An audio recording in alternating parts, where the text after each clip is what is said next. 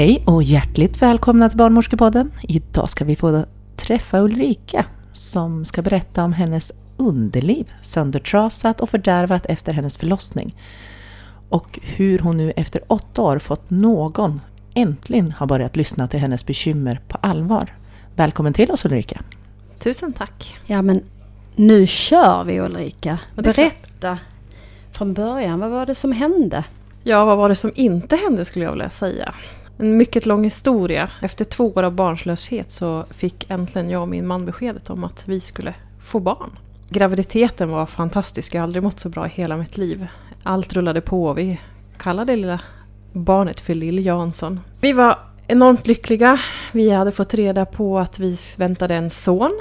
Och graviditeten löpte på som det ska. Allt såg superbra ut. Vår barnmorska till slut så sa ju det att nu får ni sluta kalla han Lill Jansson för att det här kommer bli en stor pojke. Och då tänkte jag att jaha, en stor pojke. Ja, men det blir bra. Vi kommer ha personal som vet hur allt går till och hur det fungerar. De kommer att guida mig hela vägen in på förlossningen. När det kände hon det utifrån att hon började i mage eller? Ja, hon mätte och allt det här från pubis upp över hela magen. Och även när vi var inne på ultraljud i vecka 20 så sa den specialistbarnmorskan att nu ska vi kolla om du har 1 eller 2 barn. Och då fick jag dåndimpen för att jag upplevde mig inte att jag var så stor. Men det var jag tydligen. Ja, okay. Och det var ett väldigt stort barn. Hon redan där var tveksam till om det faktiskt bara var en i magen.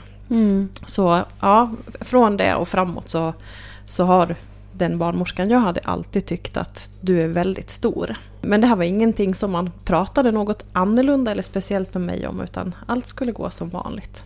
Och jag är så här som människa att jag förlitar mig på att vården ska fungera och att man ska hjälpa mig på bästa sätt. Så jag hade inga större rädslor eller så för det här. Sen är jag som alla andra eller förstföderskor, det här med att man inte vet, är det här en riktig verk, är det här signalen när det väl satte igång. Så jag vet. Ja, hur ska man kunna veta? Nej. Man gör ju inte det. Och jag hade så ont i min rygg och jag ringde in till förlossningen. Men ta 2 Alvedon och avta verkarna. Men då är det bara förverkar, ingen fara. Och jag tog den där jäkla Alvedonen så la jag mig i badkaret. Och så, men det vart ju lite bättre när jag låg i badkaret och så gick jag upp och så sa till mannen, nej men nu går vi och lägger oss, det här var ingenting. Men sen efter 3 timmar i sängen när jag grinade och jag hade ont, han sa det, men du tror inte att det är på gång då? Nej, fast det tror jag. För nu ligger det här var 4:e minut och bara åmar dig för att verkarna verkligen har kommit igång. Så då tog vi väskorna och så åkte vi in. Och bara att komma dit var ju en omtumlande känsla såklart. För att man har ju aldrig varit på en förlossning tidigare, man vet inte hur det ser ut. Och så började de springa och kolla och mäta allt och kolla magen och sätta band runt magen och hur mycket har öppnat dig och allt det här. Och när jag kom in då hade jag öppnat mig ganska mycket och de var väldigt nöjda med alla resultat som var. Jag hade skrivit en förlossningsberättelse men det var ingen som frågade efter den och då tänkte jag nej men så är det ju. Det är inga problem. Det här fixar liksom personalen. Och jag upplevde att personalen som mötte mig var extremt lyhörda för mig och vad jag ville ha och sådär. Och du var igång då? Jag var igång då. Ja. Hur många centimeter var du öppen? Ja, strax vid 5 centimeter var uppe när vi kom in. Så att det var ju liksom det var inte point of no return att bara packa upp och åka hem utan det var ju dags. Mia, jag måste fråga dig en sak. Hur mycket öppen ska man vara då? Vi pratar om öppen. Ska man vara öppen? Ja, för retraherad säger vi ju när bebisen ska börja med nästa fas, det vill säga utredningsfasen. Men innan dess så, att föra igång så klassificeras det i Sverige idag med 4 cm öppen. Utplånad cervix och 4 cm öppen. Och det är därför vi gör ju en vaginal undersökning. Precis, för det gjorde de ju också på mig. Så det är öppen 5 centimeter, de säger nu kör vi. Nu ska vi få barn. Nu är det på gång. Ja. Nu är det på gång. Och då klockan var ju 2:30 på natten. Och jag menar, jag är förstföderska. Det tar ju lite tid innan man fattar hur man ska göra allting. Men det tog ganska lång tid överhuvudtaget. Jag ska inte säga att jag hade problem. Men jag varit jäkligt trött som många blir när man ska föda barn såklart. Så de satte in epidural på mig för att jag hade såna smärtor också. Lustgasen fungerar inte på mig. Det gör ju inte det för alla. Det är en konstig söt smak som man ska försöka andas normalt innan man har ont. Och det fixar inte jag liksom. Nej, vissa tycker ju den är toppen. Men... Ja, och vissa gör det inte. Nej. Och jag var inte den. Och man fungerar ju olika liksom. Ja. Men den är ju inte så smärtlindrande i sig. Det är ju mest att man klarar av att slappna av för de som klarar att slappna av med den. Så. Ja, precis. Och jag var rätt spänd överhuvudtaget. Men hade du önskat en epidural? Nej, inte först. Inte i mitt förlossningsbrev. För jag visste inte vad som fanns utan till slut så sa jag att nu måste ni hjälpa mig. Det här går inte. Ja, men då ska vi sätta epidural nu på dig så att det hinner verka, så att det inte hinner bli för sent för dig då. Så då kom det ju någon ganska snabbt in på, så fick man ju lägga sig där i den krummade ställningen och man fick epiduralen. Och då kände jag att men nu går det bättre. Men när jag fick epiduralen så har jag också förstått att det är vanligt att krystvärkar och sånt kan jag avta lite. Var i varje fall vad man sa till mig. Ja, avtal gör de väl kanske inte, men man känner inte på samma sätt som man gör utan bedövning. Man får inte samma krystkänsla, det är nog det de menar. Ja, men precis. Men det gick jättebra. Huvudet och allting passerade i bäcken helt smärtfritt, om man nu ska ta de smärtfria grejer. Men det gick bra, jag var inte trång överhuvudtaget. Sen var det skiftbyte och inkom 2 nya personal till mig och försökte hjälpa mig vidare i min förlossning. Men han fastnade i slidhålet. Alltså, jag var inte töjbar och jag brast inte i sista hudvägen ut, som man ska säga. Jag vet inte vad ni kallar det på medicinspråk, men han satt fast. 45 minuter satt han fast där. Med huvudet ute? Med huvudet, halva gässan ute. Okej. Ja, okej. Han står i genomskärning alltså. Måste det ju vara. Eller hur, Mia? Yep. Ja, jag kan inte. Halvvägs ut står han. Stackars din mellangård och ditt... Ja, det var så jag kände också. De var jättelyckliga och men nu snart, ta i lite till för snart kommer han att komma. Här, känn huvudet. Och jag fick känna på det här huvudet och tyckte att det här var ju, ta bara ut ungen, för då har jag haft så ont så himla länge. Och då så säger de sen så här, nej, du själv brister inte, så nu måste vi kalla på jourläkaren så att få komma och lägga bedövning och klippa dig. Ja, men vad bra, säger jag då kommer ändå ungen ut, tänkte jag. Äntligen. Ja, äntligen. För då hade tyckte jag kämpat många timmar från 2:30 på natten och klockan var ju vid 11 när de säger det. Och till slut kommer ju läkaren. Hon trycker in huvudet i mig igen och så lägger hon en bedövningsspruta och så klipper hon. Under den här tiden så står barnmorskan vid huvudet vid mig vid sängändan. Och jourläkaren var ensam nere vid mitt underliv där mitt barn satt fast. Och när hon har gjort det här klippet och hon vänder sig om och går, så har ju inte jag någonting att sätta emot. För det där har ju då mitt barn legat och väntat. Ja, i minst 45 minuter på att få komma ut. Och det gör han. Och ingen finns där och håller emot eller tar emot honom. Och kom nu ihåg att det här var ingen litet barn. Och nej, det var inte när han kom heller. Han var 54 lång och 4520 gram som kom ut. Och hade inte ovanligt stort men ganska stort huvud. Så de lyckades fånga honom innan han damp ner i golvet. Oj. Och då så hör jag bara sen att, för den här konstiga känslan när det bara bubblar till i magen när någonting åker ut, och förstod att nu har han kommit ut. Sen hör jag bara hur de börjar gapa efter, okej, pianger, vi måste ha pianger. Och jag fattar ingenting, de lägger upp mitt barn på mitt bröst och Staffan, min man, han får klippa navelsträngen. Men jag bara känner hur de röjer runt nere i mitt underliv. Ja, du har brustit lite, säger de, men du måste bara ner på operation lite snabbt, men det här går fort, säger du. Ja, men okej, jag har brustit lite, tänker jag, och alldeles lycklig, för här får jag träffa min son för första gången äntligen. Som vi har längtat efter. Absolut. Så fruktansvärt länge. Så att jag förstår ingenting och de berättar egentligen ingenting heller. Så strax efter att han kom ut så blir jag nerskjutsad på operation och min man blir lämnad ensam med våran son och vet att men jag kommer snart tillbaka upp på förlossningen här. Så du får snart träffa henne igen. Och vilket år var det här? Ulrika? 2011.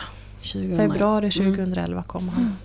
Men jag kommer inte tillbaka snart. Nej. Utan jag åker ner på operation där man håller mig så pass vaken men ändå ganska nerknarkad för att de ska fixa vissa grejer då. Och jag är där väldigt, väldigt länge. Och jag hör hur de skriker mer is, mer pianger, vi måste ha mer redskap för att sätta suturer. Och man vet ju inte, man är ju påverkad av alla starka mediciner, så att jag tänkte, jag har ju spruckit lite, men det kanske är så här det ska vara.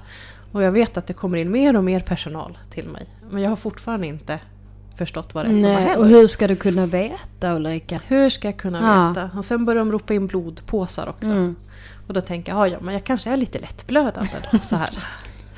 Där är jag fortfarande lyckligt ovetande. Ja. Och vad konstigt att det är ingen som säger något. Nej, det är ingen som säger något. Men du var inte sövd, alltså du var bara sederad? Ja, det var jag. Fick mycket, vet inte vad det är man får på operation. Men knappt jag heller. Men som inte ska påverka. Det var ju noga då med att jag inte skulle bli sövd eftersom man ska kunna med amningen och sånt efteråt. Då. De avslutar operationen i varje fall och jag hamnar på uppvaket. Men jag är inte riktigt vaken när jag är där utan jag får ligga kvar där ganska många timmar. Och ser jätteförvånad ut när Staffan kommer ner för jag har ju inte förstått hur länge jag har varit borta. Och han har ju varit ganska orolig för han har inte fått någon information heller. Och där har han blivit pappa och försökt ta hand om ett barn och frun är borta och han förstår liksom ingenting vad är det som händer. Men till slut får han och våran son komma ner och hälsa på mig då. Har du någon annan tidsutrymme på det här? Inte ens husning. Jag har inte ens fått operationsberättelsen efter det här. Jag vet inte alls när jag kommer tillbaka till avdelningen sen till slut. Men jag gissar på att det har gått 3, 4, 5 timmar. För de har svårt att få igång mig. För att jag fick ju reda på att jag hade tappat 1,8 liter blod under det här tillfället. Och jag var inte liksom med i huvudet. Och hur mycket blod har man? Ja, ungefär 5. Ja, som gravid 5-6 är det då. Ja, precis. Så att du har nästan blött ut en tredjedel. Ja, en tredjedel av din blodvolym. Precis. Och när man gör det så blir man ju extremt svårstucken och för att kunna ta prover och grejer. Så att jag var ju fullt uppkopplad överallt, det vet jag ju. Ja, och nu kommer bebisen och nybliven pappa som har väntat i många timmar för att träffa dig. Hur kändes det då? Ja, det är en jättekonstig känsla såklart. Alltså, dels har man ju längtat efter sitt barn. Men... Vad hände sen när bebisen kom ner till dig nu, Ulrika? Ja, det som händer är ju att dels är det en konstig känsla, en blandning mellan lycka och eufori med också sorg.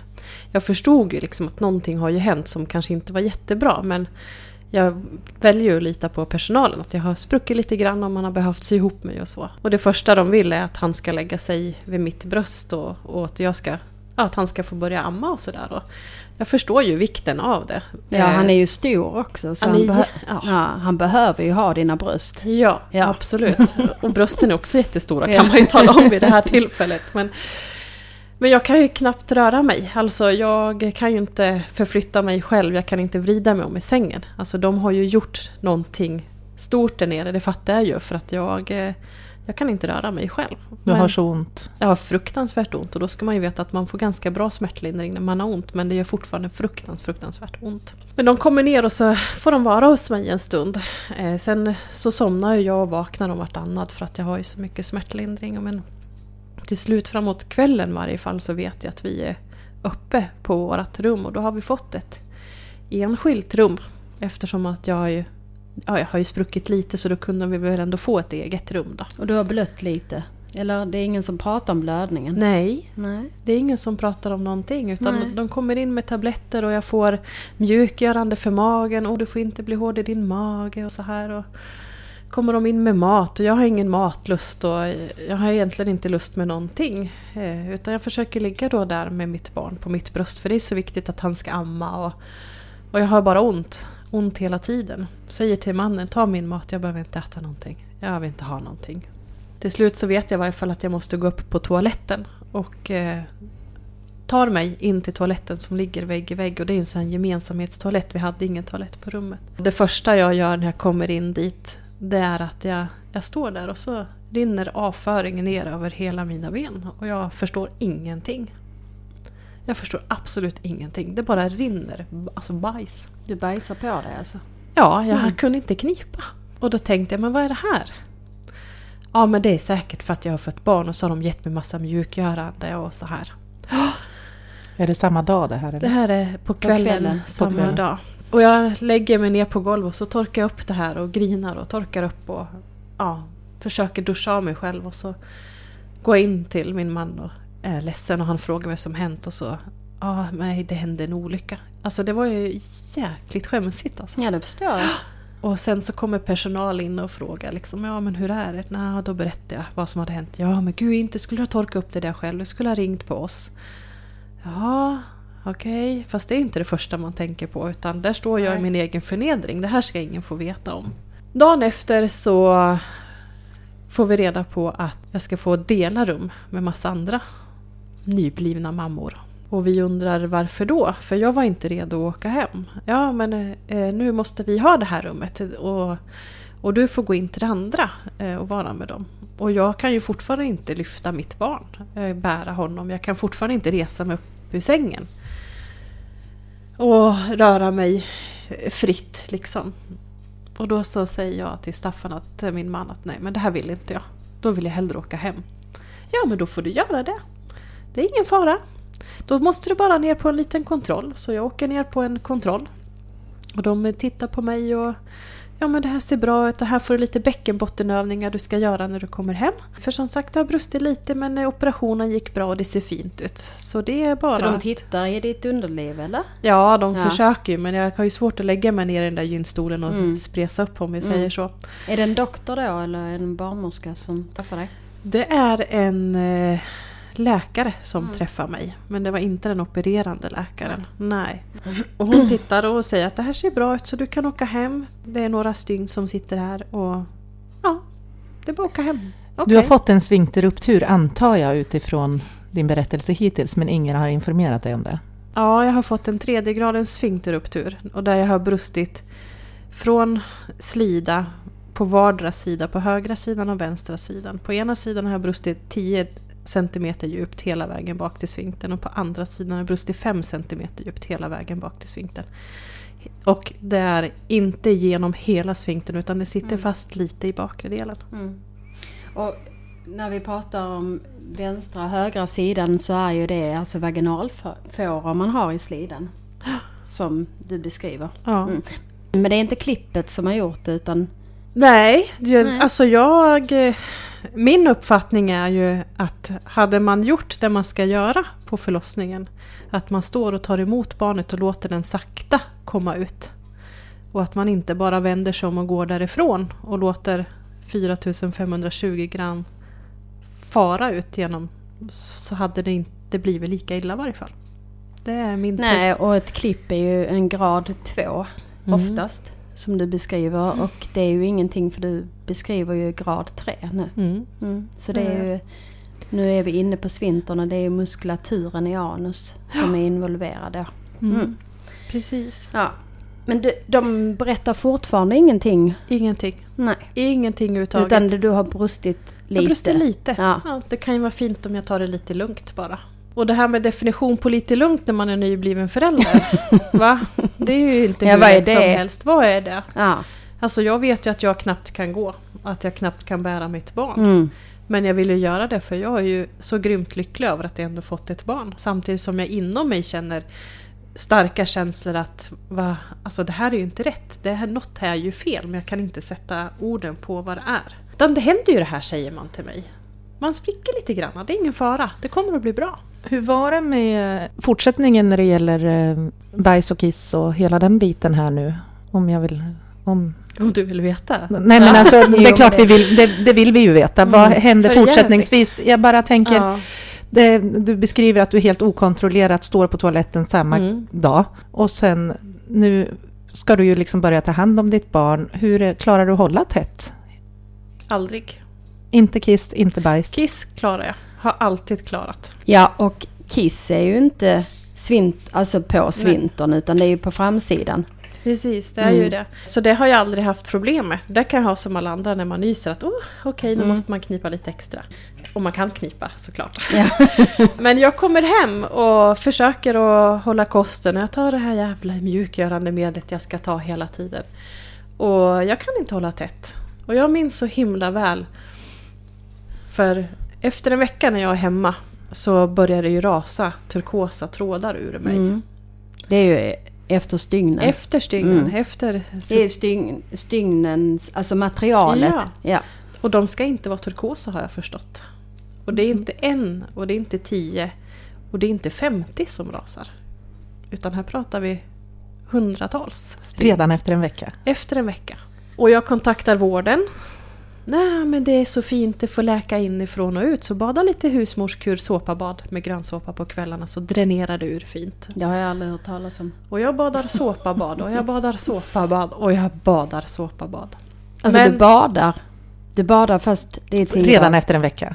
Ja, börjar vi med det. Sen så går det inte många dagar och så får jag kraftigt hög feber. Och då, eftersom att jag då har opererats lite granna, så kontaktar jag vården och åker in. Jag har ju inte fattat att det inte är ifrån underlivet.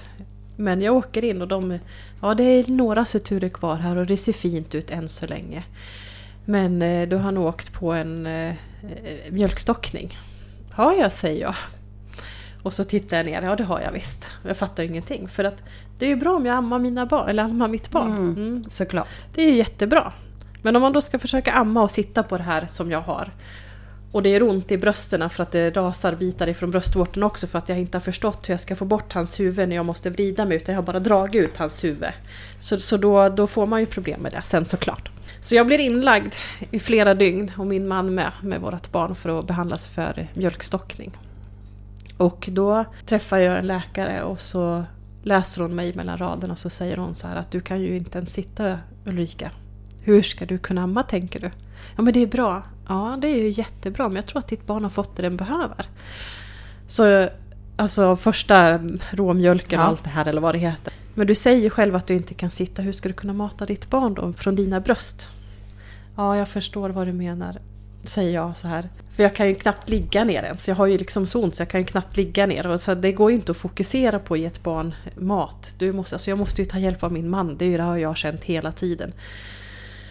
Så jag får hjälp och får tabletter utskrivna för att ta bort bröstmjölken. Jag vet inte vad medicinen heter. Pravidel. Ja, och vi börjar mata med ersättning. Och det är det bästa beslut jag någonsin har tagit. Bästa. För då kan jag mata när jag orkar och min man kan mata. Vem som helst kan hjälpa mig att ta hand om mitt barn. Ja, för du behöver ju ta hand om dig själv, Ulrika. Ja. Du är helt sönder ju. Ja, jag behöver läka själv. Absolut. Så det här, jag är ju evigt tacksam den här läkaren som jag träffade som hjälpte mig med det här beslutet. Men det är ju också förenat såklart med ångest. För vem vill inte kunna ge sitt barn riktig mat? Jag visste ju att jag hade egentligen, men jag kunde liksom inte göra det. Men du Ulrika, det är ingen som dör i Sverige på grund av näringsbrist. Absolut inte. Nej. Och det tror jag är jätteviktigt att vi hjälper kvinnor som beslutar sig att inte amma längre. Att det finns kanske orsaker till det. Och vill man inte amma så är det också okej. För det är ingen som svälter i Sverige. Nej. Vi har ju bra ersättningar idag alltså, såklart. Och jag menar, jag har en äldre syster som också har haft mjölkersättning till sina barn. Och det är ju mest fantastiska barn och friska barn. Så det var inget med det, utan det är mer det här psykologiska man har det själv. Alltså. Det blev ju fan inte som vi hade tänkt oss. Så är det ju. Nej, inte mycket. Inte mycket. Nej. Inte mycket. Nästan på ingenting. Nej. Faktiskt. Vi fick ett fint barn. Och det är vi glada och tacksamma över. Till slut så blir jag utskriven därifrån när medicinerna börjar verka. Och så kommer jag hem igen. Och så vet att min pappa och min familj ska komma upp och hälsa på. Och då så är jag överlycklig när de kommer. Och jag ska bära fram mitt barn och visa för pappa. Och då blir det skämskudde igen. För att när jag står där alldeles lycklig och ska visa min son. Så står jag och bajsar på mig. Mitt framför min pappa. Jag är 33 år. Det är inte precis så jag vill att han ska komma ihåg första mötet. Nej, första mötet. Nej. Nu gör inte mina föräldrar någon stor grej av det här. Självklart inte. Men för mig är det ju extremt stort. Och jag bara, i den mån jag kan springer fram. Och så går in på toaletten och så låser in mig. Och de undrar ju vad hände. För de ser ju inte. För jag har ju byxor på mig. Men jag står ju där och känner. Hur det bara rinner. Och jag kan inte göra något. För jag ska äta den här jävla mjukgörande medicinen. Ja. Så att det inte gör så ont när jag ska bajsa. Men vad fan, jag har ju ingen kontroll över det. Det bara kommer. Det spelar ingen roll. Hårt, mjukt, löst. Det kommer ju liksom ändå. Och jag har alltså täta besök med vården efter det här. Och pratar om hur jag har ont. Ja, men det gör lite ont. Och det skaver. Jag kan inte sitta. Och jag tror att de börjar bli ganska trötta på mig där uppe. Och tycker att du är en tjatig fan. Ja, jag har ju fött barn. Ja. Vad tror du? Det gör lite ont. Ja, och det fattar jag. Att det kommer att göra lite ont. Det gör det för många. Men vad säger de när du berättar att du bajsar på det, att du inte har kontroll över det? Tycker de att så är det, eller? Jag tror inte så här i efterhand. Så står det ju i min förlossningsjournal står det ju att jag har drabbats av det här. Men det jag hela tiden refererar när jag är tillbaka till vården, det är ju efter den här operationen. Vad var det som hände? Det enda som finns i min operationsjournal, som jag har fått reda på i efterhand, det är att det står att kvinna kommer ner på operation. Operationen bedöms mycket komplicerat. Det står ingenting mer. Det är autogenererad text på min operation. Det står inte egentligen vad det är man har gjort, vad det är man har opererat. Det finns ingen operationsjournal, eller? Inga ordentliga anteckningar från det. Nej.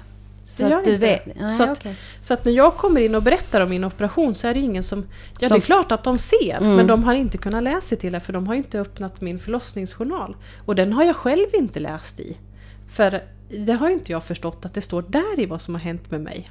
Ungefär 4 veckor efter jag hade kommit hem från förlossningen så ringer den här barnmorskan till mig. Som var med, som stod upp över mitt huvud. För man ska alltid ha ett sånt här utskrivningssamtal med barnmorskan och så här. Postpartum-samtalet. Ja. Och då säger hon så här, det första hon gör. Ja, hej, det här är jag. Jag var med på din förlossning. Ja, hej, säger jag. Ja, jag vill bara förklara en sak för dig så du vet att det var inte mitt fel, säger hon till mig. Och då har jag fortfarande inte fattat vad det som har hänt. För jag vet fortfarande inte vad det är som har hänt. För jag har inte läst min journal. Och det förstår jag. Jag förstår ju att du inte fattar någonting. För det är ingen som har sagt någonting. Nej. Och när hon säger det, då tänker du, shit, det är något som är fel. Men vad är det hon menar, tänker jag? Vadå inte ditt fel? Nej, säger jag, det förstår jag väl att det inte är ditt fel. Säger jag tillbaka till henne. Nej, bara så du vet. Och sen jobbar jag halvtid så jag har inte haft tid att ringa till dig tidigare. Nej, okej, tänker jag så kanske det är inom vården. Vad vet jag? Där vet man ju, där har man ju professionen. Vi har ett ganska kort samtal och sen så efter det där samtalet så börjar det här gro i mitt huvud.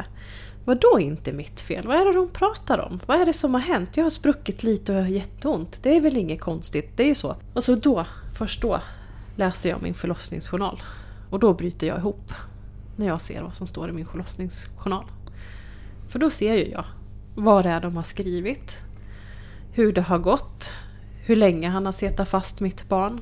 Där de hoppar ju över vissa delar som kanske de inte vill ha med i journalen. Och det är det här med att man trycker in huvudet och att man inte står och tar emot honom. Det står inte, men det har ju jag upplevt. Det har ju min man också sett, även fast han säger att det var traumatiskt överhuvudtaget, jag kommer inte ihåg mycket. Men han vet ju att jag aldrig för mitt liv skulle säga någonting som inte var sanningen i det här. Det står inte heller hur lång tid jag har varit borta under de här operationerna. Men där står det 3:e gradens sfinkterruptur, vaginal bristning höger vänster sida, 10 cm ena, 5 cm andra. Då gick det upp för mig. Fast det här är väl ingen liten bristning? Nej. Det är en stor bristning. Det är en stor bristning. Och då började jag fråga runt.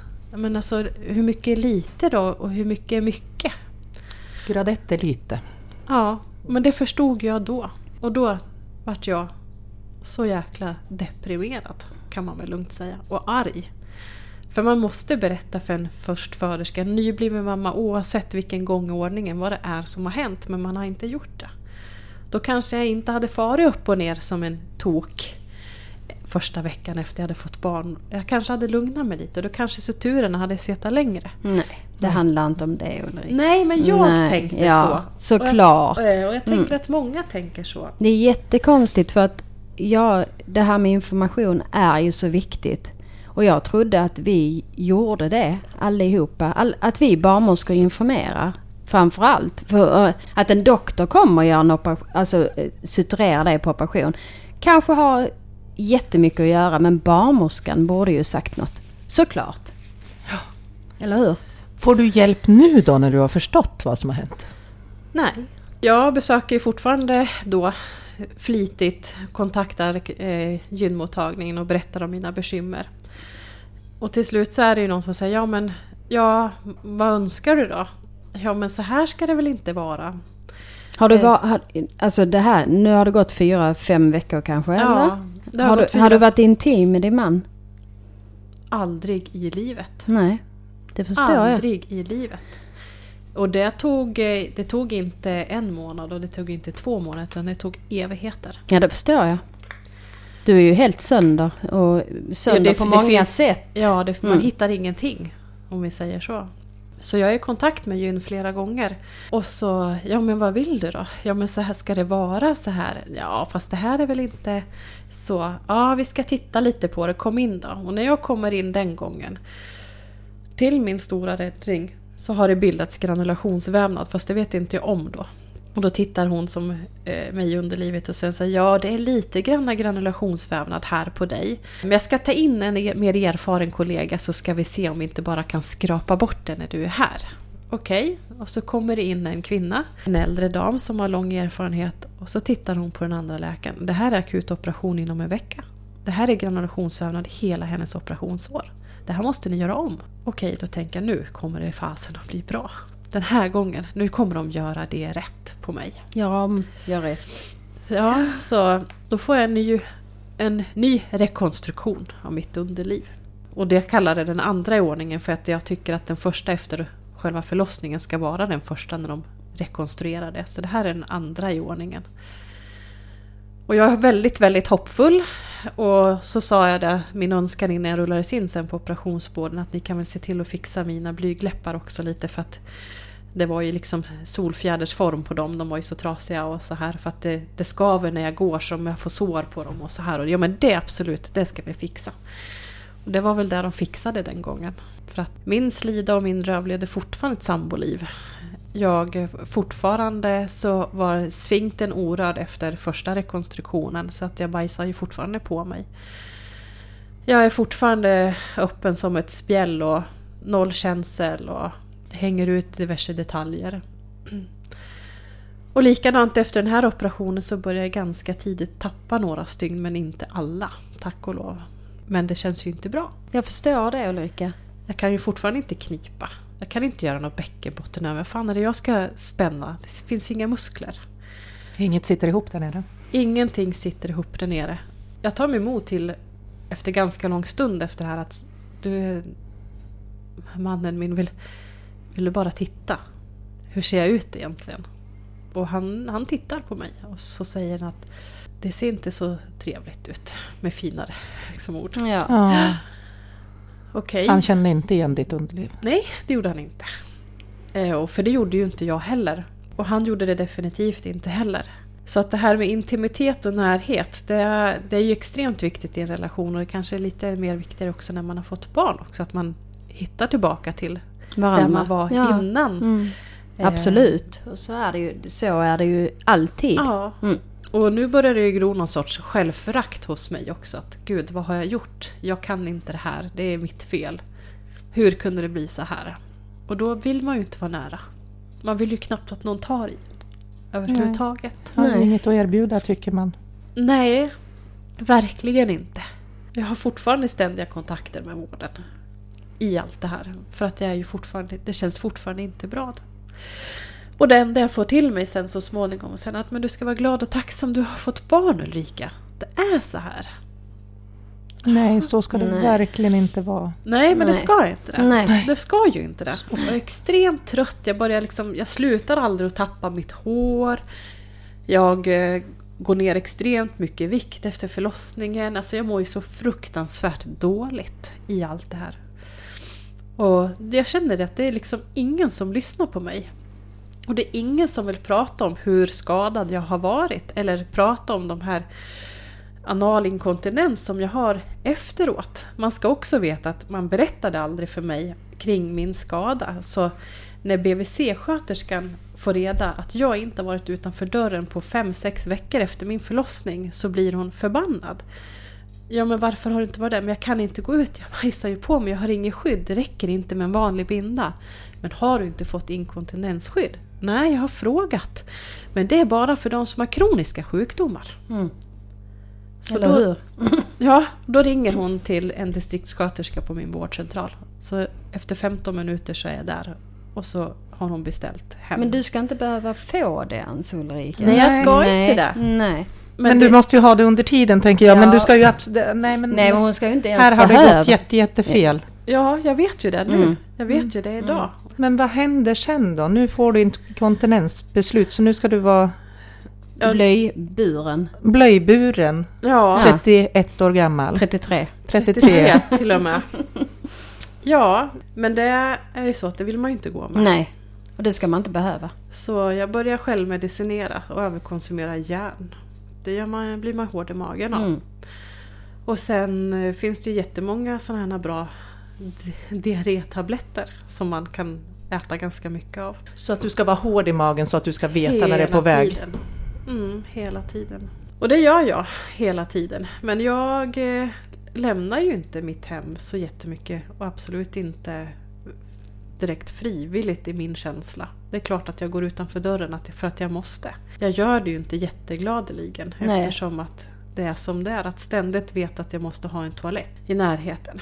Alltså ju längre tiden går så får ju jag lite funktion i min röv, som jag säger. I min sfinktermuskulatur. Men det här knipet handlar om att jag kanske kan knipa 3-4 sekunder, inte mer. Och då börjar jag ifrågasätta, men så här ska det inte kunna vara. Jag kommer i kontakt med vården igen kring det här. Där de då säger att allt det här är psykologiskt. Det sitter i psyket. Ja, fast jag upplever inte att det är det. Nej, men jag vill att du och din man ska gå på... Så de tycker att du skiter på det och att din röv är psykologiskt? Ja, stress. Ja, eller hur? För att de har ju gjort det de kan göra. Så det är bara psykologiskt. Och du och din man ska vara då? Vi ska gå i samlevnadsterapi. Ja. Ja, men så bra. Då löser sig allt. Så nu ska ni... Nu ska de sexa sig på nivå. Ja. Ska de göra. Och vi har ju knappt sex oss innan överhuvudtaget. Så vi ska gå dit och prata. Då träffar vi en kurator som är utbildad i det här då. Och jag får ju berätta min känsla, mina upplevelser. Och Staffan berättar sina. Och vi har, alltså, från första början har varit väldigt saklig, öppen och rak i det här. För att det är viktigt. Jag har inte valt själv att hamna i den här situationen. Jag har inte valt själv att distansera mig från min sexuella relation med min man och det här. Utan det blir så. Ja, det blir ju så av skadan. Det blir ju det. Så jag är väldigt klarsynt, har en bra insikt i vad det är som gör att jag inte vill ha samliv. Och varför jag inte kan ha det. Och vi går hos henne 3 gånger. Och då så säger hon sen under 3:e samtalet att jag hade bestämt mig redan efter första samtalet. Och jag visste redan efter första samtalet att det här är inget med psykologi att göra. Det här har med fysisk smärta och hur du är i ditt underliv. Men vården kan inte jag kan inte säga efter första samtalet till den här läkaren. Utan jag måste göra en ordentlig utredning så att man är nöjd med det. Så vi går ju några extra gånger och sen så lämnar hon sin rapport till den här läkaren. Och då blir jag kallad till en ny operation. 3:e operationen. 3:e rekonstruktionen i det här. Och då samtidigt med det här så skickar man också signaler till kirurgin också för min anala funktion. Då får jag också träffa en specialist ska det vara då på det här. Och jag får göra diverse filmkameraundersökningar och grejer. Och han ser ju med ultraljud att det här är ju så mycket ärrvävnad i min sfinkter fast de inte har rört den. Men de gjorde så fel. De hittade inte sfinktermuskeln och sydde inte ihop den. Utan det är ihopsytt lite hafsigt, vad man ska säga. Så det är så tydligt att jag inte har någon funktion i min sfinkter. Så han skickar ner mig till Akademiska också. Där jag ska göra så här tryckmätningar med luft och vatten för att knipa. Och de höll ju på 40 minuter och så ska man ligga där med en slang i stjärten och trycka, klämma och allt vad man ska göra. Och jag ska få återkoppling på det här sen hur den undersökningen gick. Och under tiden så åker jag också sen då in på operation och får göra en 3:e rekonstruktion då. Ja, nu hade jag väl kanske lite tur den gången för nu flyttade i varje fall slidan och röven ifrån varandra lite. Så jag hade i varje fall lite mer än 5 millimeter emellan och det var ju trevligt. Det var liksom så. Du hade en liten mellangård alltså? Ja, en liten. Den måste vara jätteliten. Den var jätteliten. Men du hade en? Ja, jag hade en. Och du kände dig glad då, eller? Först? Nej. Hur blev det bättre? Nej. Ingenting blev bättre. Jag fick lite mindre inre blygläppar den här gången också så att det var lite mindre skav. De skarvar lite på dem bara? Ja. Det är deras Och grej. de försökte väl, de har ju varit inne i slidan och de har sytt och grejer, alltså det vet jag ju. Men man har inte gjort det så bra. Fortfarande så buktar det ut saker ur slidan. Jag kan inte knipa, röven hade de ju fortfarande inte rört, så det består ju. Men nu är det ju så här att efter all konsumtion med mina järntabletter och diarrétabletter så blir man ju hård i magen. Och har man då ingen muskulatur när man ska bajsa, då får man ju inte ut bajset heller. Nej. Tummen då? Då kör man in fingrarna i slidan. Och trycker Och så ut. känner man varenda korv genom den här tunna hudväggen som är. För det är ingen muskulatur där med, utan det är en tunn skiljevägg bara. Och så trycker man ut det. Hur länge hade du så, Ulrika? Hur många år har du gått med det? Med det? Att trycka ut mitt bajs? Ja, faktiskt. Ärligt. Ja, det har jag gjort i jättemånga år. Ja. Men 7 år kanske? Ja. 6-7 år. när insåg du att nej, så här ska det inte vara? Hur fick du när bestämde du att nu måste jag ha hjälp av någon annanstans? För de kan ju uppenbarligen inte hjälpa dig på ditt sjukhus. Det bestämde ju inte jag själv. För att jag fick till mig, nu ska du vara glad och tacksam. Du har fått barn, bättre än så här blir det inte. Och nu har vi opererat dig 3 gånger och nu ska du vara glad. Precis, det blir inte bättre än Nej. så här. Så att då kände jag, nu får jag acceptera det här. Och så lägger vi locket på. Och så försöker vi gå vidare. Och vi går ju vidare, för vi vill ju ha ett syskon till vårat barn, såklart. Och det får vi till slut så småningom också. På ett eller annat sätt, höll jag på att säga. För att jag har ju ingen känsla i mitt underliv, knappt. Och så ska man försöka ha en sexuell relation. Ja, men det är ju som det är. Man får ju vara uppfinningsrik, liksom, så i livet. Men jag är ju extremt noga med att jag absolut inte ska ha en vaginal förlossning. Och det är ju min barnmorska. Jag får ju samma barnmorska på MVC som jag hade med mitt första barn. Och så skickar jag mig till specialistmödravården direkt. Det här ska vara kejsarsnitt. Och där blir ju jag ifrågasatt på mitt första möte. För då, när jag får hem kallelsen i det brevet, att jag ska till specialistmödravården för att prata om det här, så står ju läkarens namn som var den som tryckte in huvudet på mitt första barn och gjorde klippet och gick därifrån. Då är det henne jag ska träffa. Grattis! Så kände jag med. Fy fan. Och då sa min barnmorska, jag kan boka om. Gör inte det, så. Utan jag går dit. Och jag säger ingenting. Men jag vet ju att hon har ju läst allting om mig, om vad som har hänt. Så hon vet precis vem jag är när jag kliver innanför dörren. Ja, såklart. Men jag tänker ha den psykologiska makten att jag tänker inte prata om det. Utan hon kommer bara sitta där och veta att det är mig hon möter. Så när jag möter henne där så får jag får ju liksom kämpa för det här med att jag ska få åtminstone liksom Slippa föda vaginalt igen. Ja, du vet ju att det är det bästa för barnen. Ja, fast det kanske inte är det, så om man har brustit som jag har gjort. För jag tycker att barnet har rätt till en mamma efter förlossningen när den kommer. Och det hade ju inte mitt första barn, svarar jag. Då har jag liksom blivit ändå ganska stark i mitt psyke. Jag säger inte att jag vet att det är hon.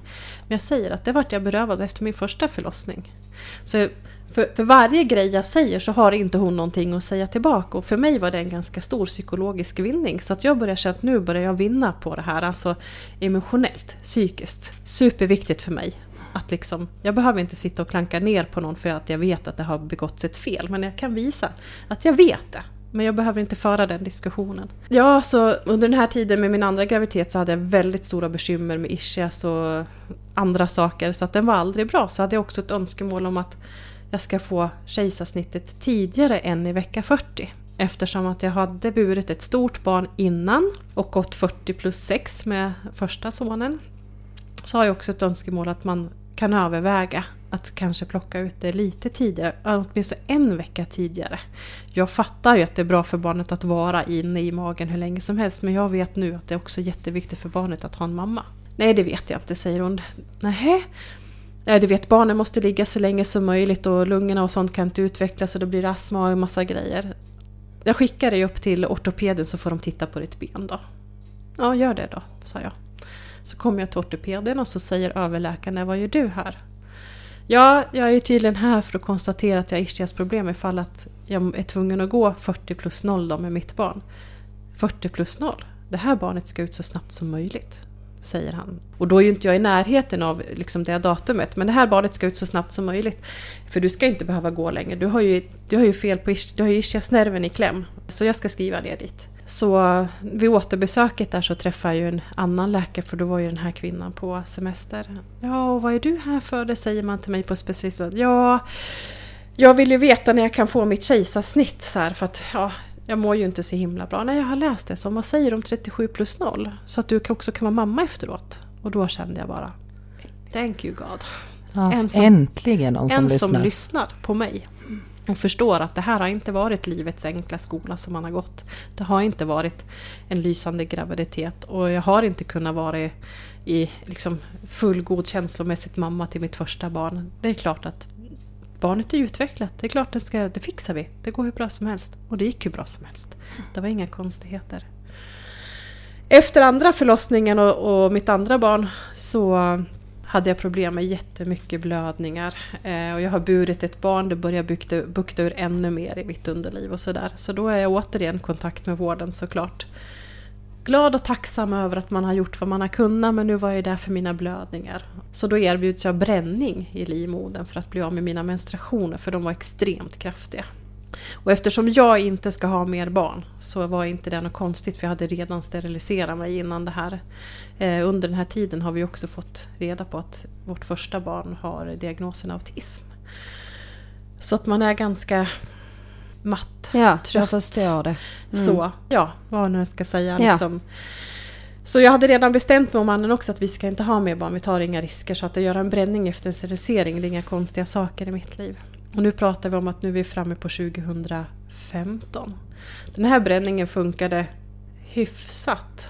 Jag är ju ganska söndertrasad överhuvudtaget där inne, men den höll sig hyfsat i 1 år. Och sen försökte jag själv med massa tranexaminsyror och grejer om så här, men ingenting blir bra och jag får bara mer och mer svärta liksom i livmodern här, och det är liksom inte i slidan.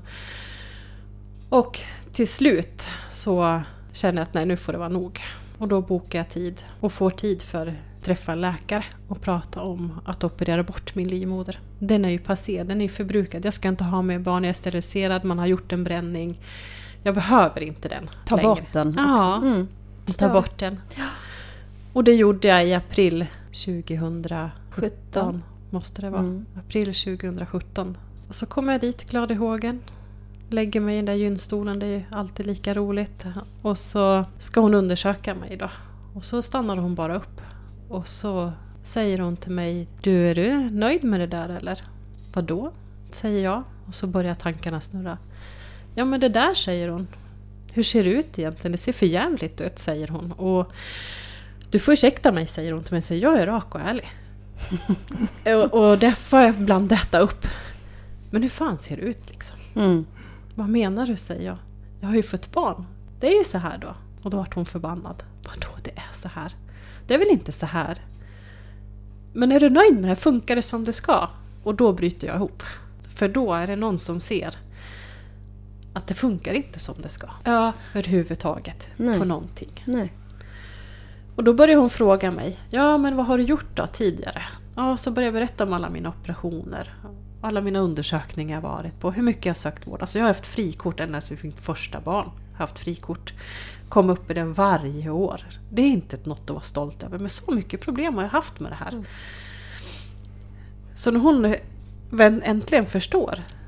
Så säger hon så här sen också. Jag kan bara be om ursäkt om mina kollegors skull. Att de har gjort det här. Men jag är också med i det här bäckenbottenteamet. Specialistteamet vi har satt ihop här på sjukhuset. Och det här kan fan bli bättre, säger hon. Ja, om du vill. Varsågod. Ja. Ja, tack. Ja, det var liksom ingen tvekan överhuvudtaget. Nej. Ja, men så hon, nu spinner jag vidare direkt. Ska vi göra det här samtidigt? Nej, säger hon sen. Nej, jag ser du är så sönderstressad av den här informationen. Nu tar vi bort din livmoder och sen sätter jag upp dig på en tid så du får träffa mig. Och sen rövspecialisten, jag vet inte vad de heter. Jag säger rövspecialisten på kirurgen, han som ska fixa min sfinkter. Jag sätter upp dig, för vi startar våra möten i december. Så kommer du att bli kallad då, december 2017. Men när hon säger det här till mig i april. Och så säger hon också, jag hoppas att du har fått någon ersättning för det här. Vad då ersättning, säger jag. Ja, men du har ju en patientförsäkring. Vadå patientförsäkring, säger jag. Så då börjar jag luska i det där. Så då anmäler jag också min förlossningsskada till LÖF. Såklart. Jättebra. Jättebra. Och man vet att man ska göra det. Om man vet att man ska göra, om man får information om att man ska göra det. Så samtidigt som det är en vecka kvar tills datumet i december när jag ska träffa dem. En vecka tidigare får jag information ifrån LÖF att jag har vunnit där. Att man bedömer det här som en vårdskada. En vårdskada. Men bara den vaginala delen i det här. Inte röven. Inte röven, utan den vaginala delen. Ja, okay. Och det måste så vara. Men för mig är ju lyckan total. Den psykologiska lyckan att jag har inte varit inbildningssjuk under alla dessa år. Det var inte du som var galen. Det var inte jag som var knäpp i huvudet och kände alla de här konstiga sakerna. Det var inte jag som har gjort någonting fel. Jag hade inte kunnat gjort någonting annorlunda. Och den vinsten för mig är ju otroligt enorm. Det här caset kommer ju inte kunna avslutas förrän man vet vad jag får för bestående men av det här. För att det kommer ju finnas. Så är det ju, det vet man ju. Och man kan inte besluta någonting förrän man vet heller hur många år av sveda och värk det här har varit. Men jag tycker det är extremt viktigt att man informerar om att tänk på att du har en patientskadeförsäkring. Jätteviktigt. Den är superviktig. Veckan efter träffar jag det här teamet och de undersöker mig grundligt så jag känner mig som att jag är alldeles uttöjd precis överallt när jag går därifrån. Och så ska de återkomma med när de har pratat ihop sig och analyserat allting. Så jag får reda på, det tar nästan 11 månader. Vi har telefonkontakter emellan men efter 11 månader så i höstas så ringer hon till mig och då har man beslutat att man ska göra en vaginal rekonstruktion på mig. Man tror att när man hittar de här bäckenbottenmuskulaturen och får ner den som har legat hopdragen i 8 år att det kan hjälpa mig även med mina anala besvär. Att jag ändå liksom får funktion hyfsat. Hon bokar in mig för att säga att du har väntat så många år. Så 11 februari i år var det dags för den 4:e och sista operationen. Jag åker in den 11:e och är nervös. Såklart. Jag har inte mycket vävnad kvar. Mitt underliv. Det är inte mycket man kan göra efter den här. Alltså det här är sista chansen, just det vaginala för mig. För att man har förstört mig så totalt. Så det här är sista chansen som hon får att kunna göra någonting. Men jag är också förväntansfull. För att hon är den första som överhuvudtaget har talat klarspråk med mig och varit ärlig mot mig i alla lägen. Vilken fråga jag än har ställt så har hon varit ärlig och sagt att så här kommer det bli. Så här kommer det inte att bli. Det här är inte möjligt, det här är möjligt. Det här kan vi prova men det kan bli de här resultaten. Så du vet det. Och jag känner att jag har bara allting att vinna. Så jag träffar henne kort innan operationen och så får man ju knata in på operationen och lägga sig där och så blir jag sövd. Och så känner jag direkt sen när jag vaknar, fan vad det här gör ont. Men det är ont på ställen jag aldrig har haft ont på tidigare när jag vaknat upp. För är det något som jag har blivit duktig på, jag vet hur det känns efter en rekonstruktion. Tyvärr så har jag blivit duktig på det. Och jag känner att det här är någonting annat. Och hon kommer fram till mig och så jag blir kvar ett dygn på sjukhuset för jag har så fruktansvärda smärtor. Så kommer hon fram till mig och så säger hon så här att vet du Ulrika, jag var på väg att kasta in handduken på dig. Jag hade börjat öppna upp det och så tänkte jag att nej det här går inte, nu ser jag ihop dig igen. Men jag gav inte upp och jag fick jobba länge så operationen tog väldigt lång tid. Men hon hittade allting till slut och det är för att man har gjort så felaktigt. Alltså det var så deformerat inuti mig. Så mycket ärrvävnad, så mycket ihopväxningar överallt. Men hon lyckades, säger hon, och hon är supernöjd med resultatet. Och någonstans så kommer ju den här pessimisten fram med mig. Ja, vi får se hur lång tid det tar innan stygnen lossnar. För det är ju min erfarenhet sedan tidigare, att det är så det har varit. Och jag kommer hem och jag har bra smärtlindring. Och jag bara känner att fan, det drar precis överallt i hela mitt underliv. Och efter 2 veckor så kommer den stora skillnaden. För då vågar jag, när jag liksom läkt ihop lite, då vågar jag prova knipa. Alltså vaginalt. Och det händer någonting. Alltså fattar ni? Det händer någonting när jag kniper och jag börjar storgrina. Du känner något i underlivet. Det är helt sjukt. Och så tänkte jag så här, ska det vara så här? Ska man känna så här? Är det här det naturliga stadiet? Och det fattar väl jag att det är. Men jag har glömt bort det. Ja, 8 år. 8 år utan att kunna knipa. Va? Helt galet. Att efter 2 veckor kunna känna det. Åh, vad glad jag blir. När stygnen sen lossnar så börjar jag ju också våga tvätta mig ordentligt.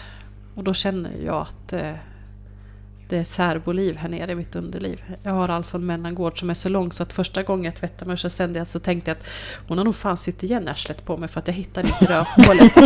Alltså, förstår ni? Det var så långt bort från varandra. Och det är också en helt sjuk känsla. Att när jag går på toaletten inte kommer in avföring i min slida. Utan att det kommer ner i toaletten och tar inte vägen förbi. Det är helt sjukt. Att jag när jag fiser idag inte får in muspruttar. Alltså att de inte åker in i slidan innan de åker ut. Utan de åker ut bakvägen. Så att vissa saker är ju ganska trevligt att gå och göra numera emot vad det var förut. Samlivet då? Har inte testat sen. Nej, har inte testat. Ja.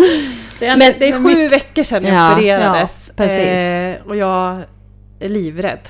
Ja. Det är inte bråttom. Det är inte bråttom. Man kan ha sex ändå. Ja, men jag tänker på det. Jag tänker att det kommer när det mentala. Det är klart att jag är spänd och förväntansfull. Jag vill ju prova. Och sen är tanken så här, men gud, tänk om det inte ens funkar. Tänk om jag har blivit så trång nu så att det inte ens funkar. Och då tänker jag att men det är ett ilandsproblem i mitt liv. För jag kan gå på toa och jag liksom kan knipa. Jag har så många andra funktioner idag jag har så många normala funktioner idag som varje kvinna har rätt till att ha efter en sån här grej. Så äntligen efter 8 år så är jag på banan igen. Gud vad bra. Ulrika, är det någonting mer du vill säga innan vi avslutar? Jag skulle faktiskt vilja säga, jag är väldigt öppen och rak kring den här förlossningsskadan. Det är alldeles för mycket hysch-pysch och det är alldeles för mycket tabu och att man skäms för det här. Jag tycker att det är viktigt att man förstår att det är aldrig ditt fel som har drabbats av det här. Jag har varit rak och öppen från dag 1 och det har varit min räddning. Och har du där ute som sitter och lyssnar på det här också drabbats av det, så våga vara stark.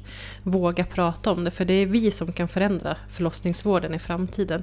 Ja, det är ni. Det är absolut ni. Ja, det är vi. Vi är många som har drabbats av det här, men det är få som gör sig hörda. Det här är superviktigt. Och det tycker vi också här på Barnmorskepodden.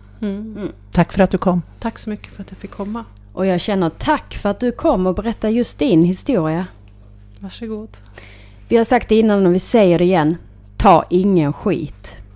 Låt röven vara med. Enligt dig, Ulrika. Absolut. Det ska fungera där nere. Våga söka hjälp. Det finns hjälp att få.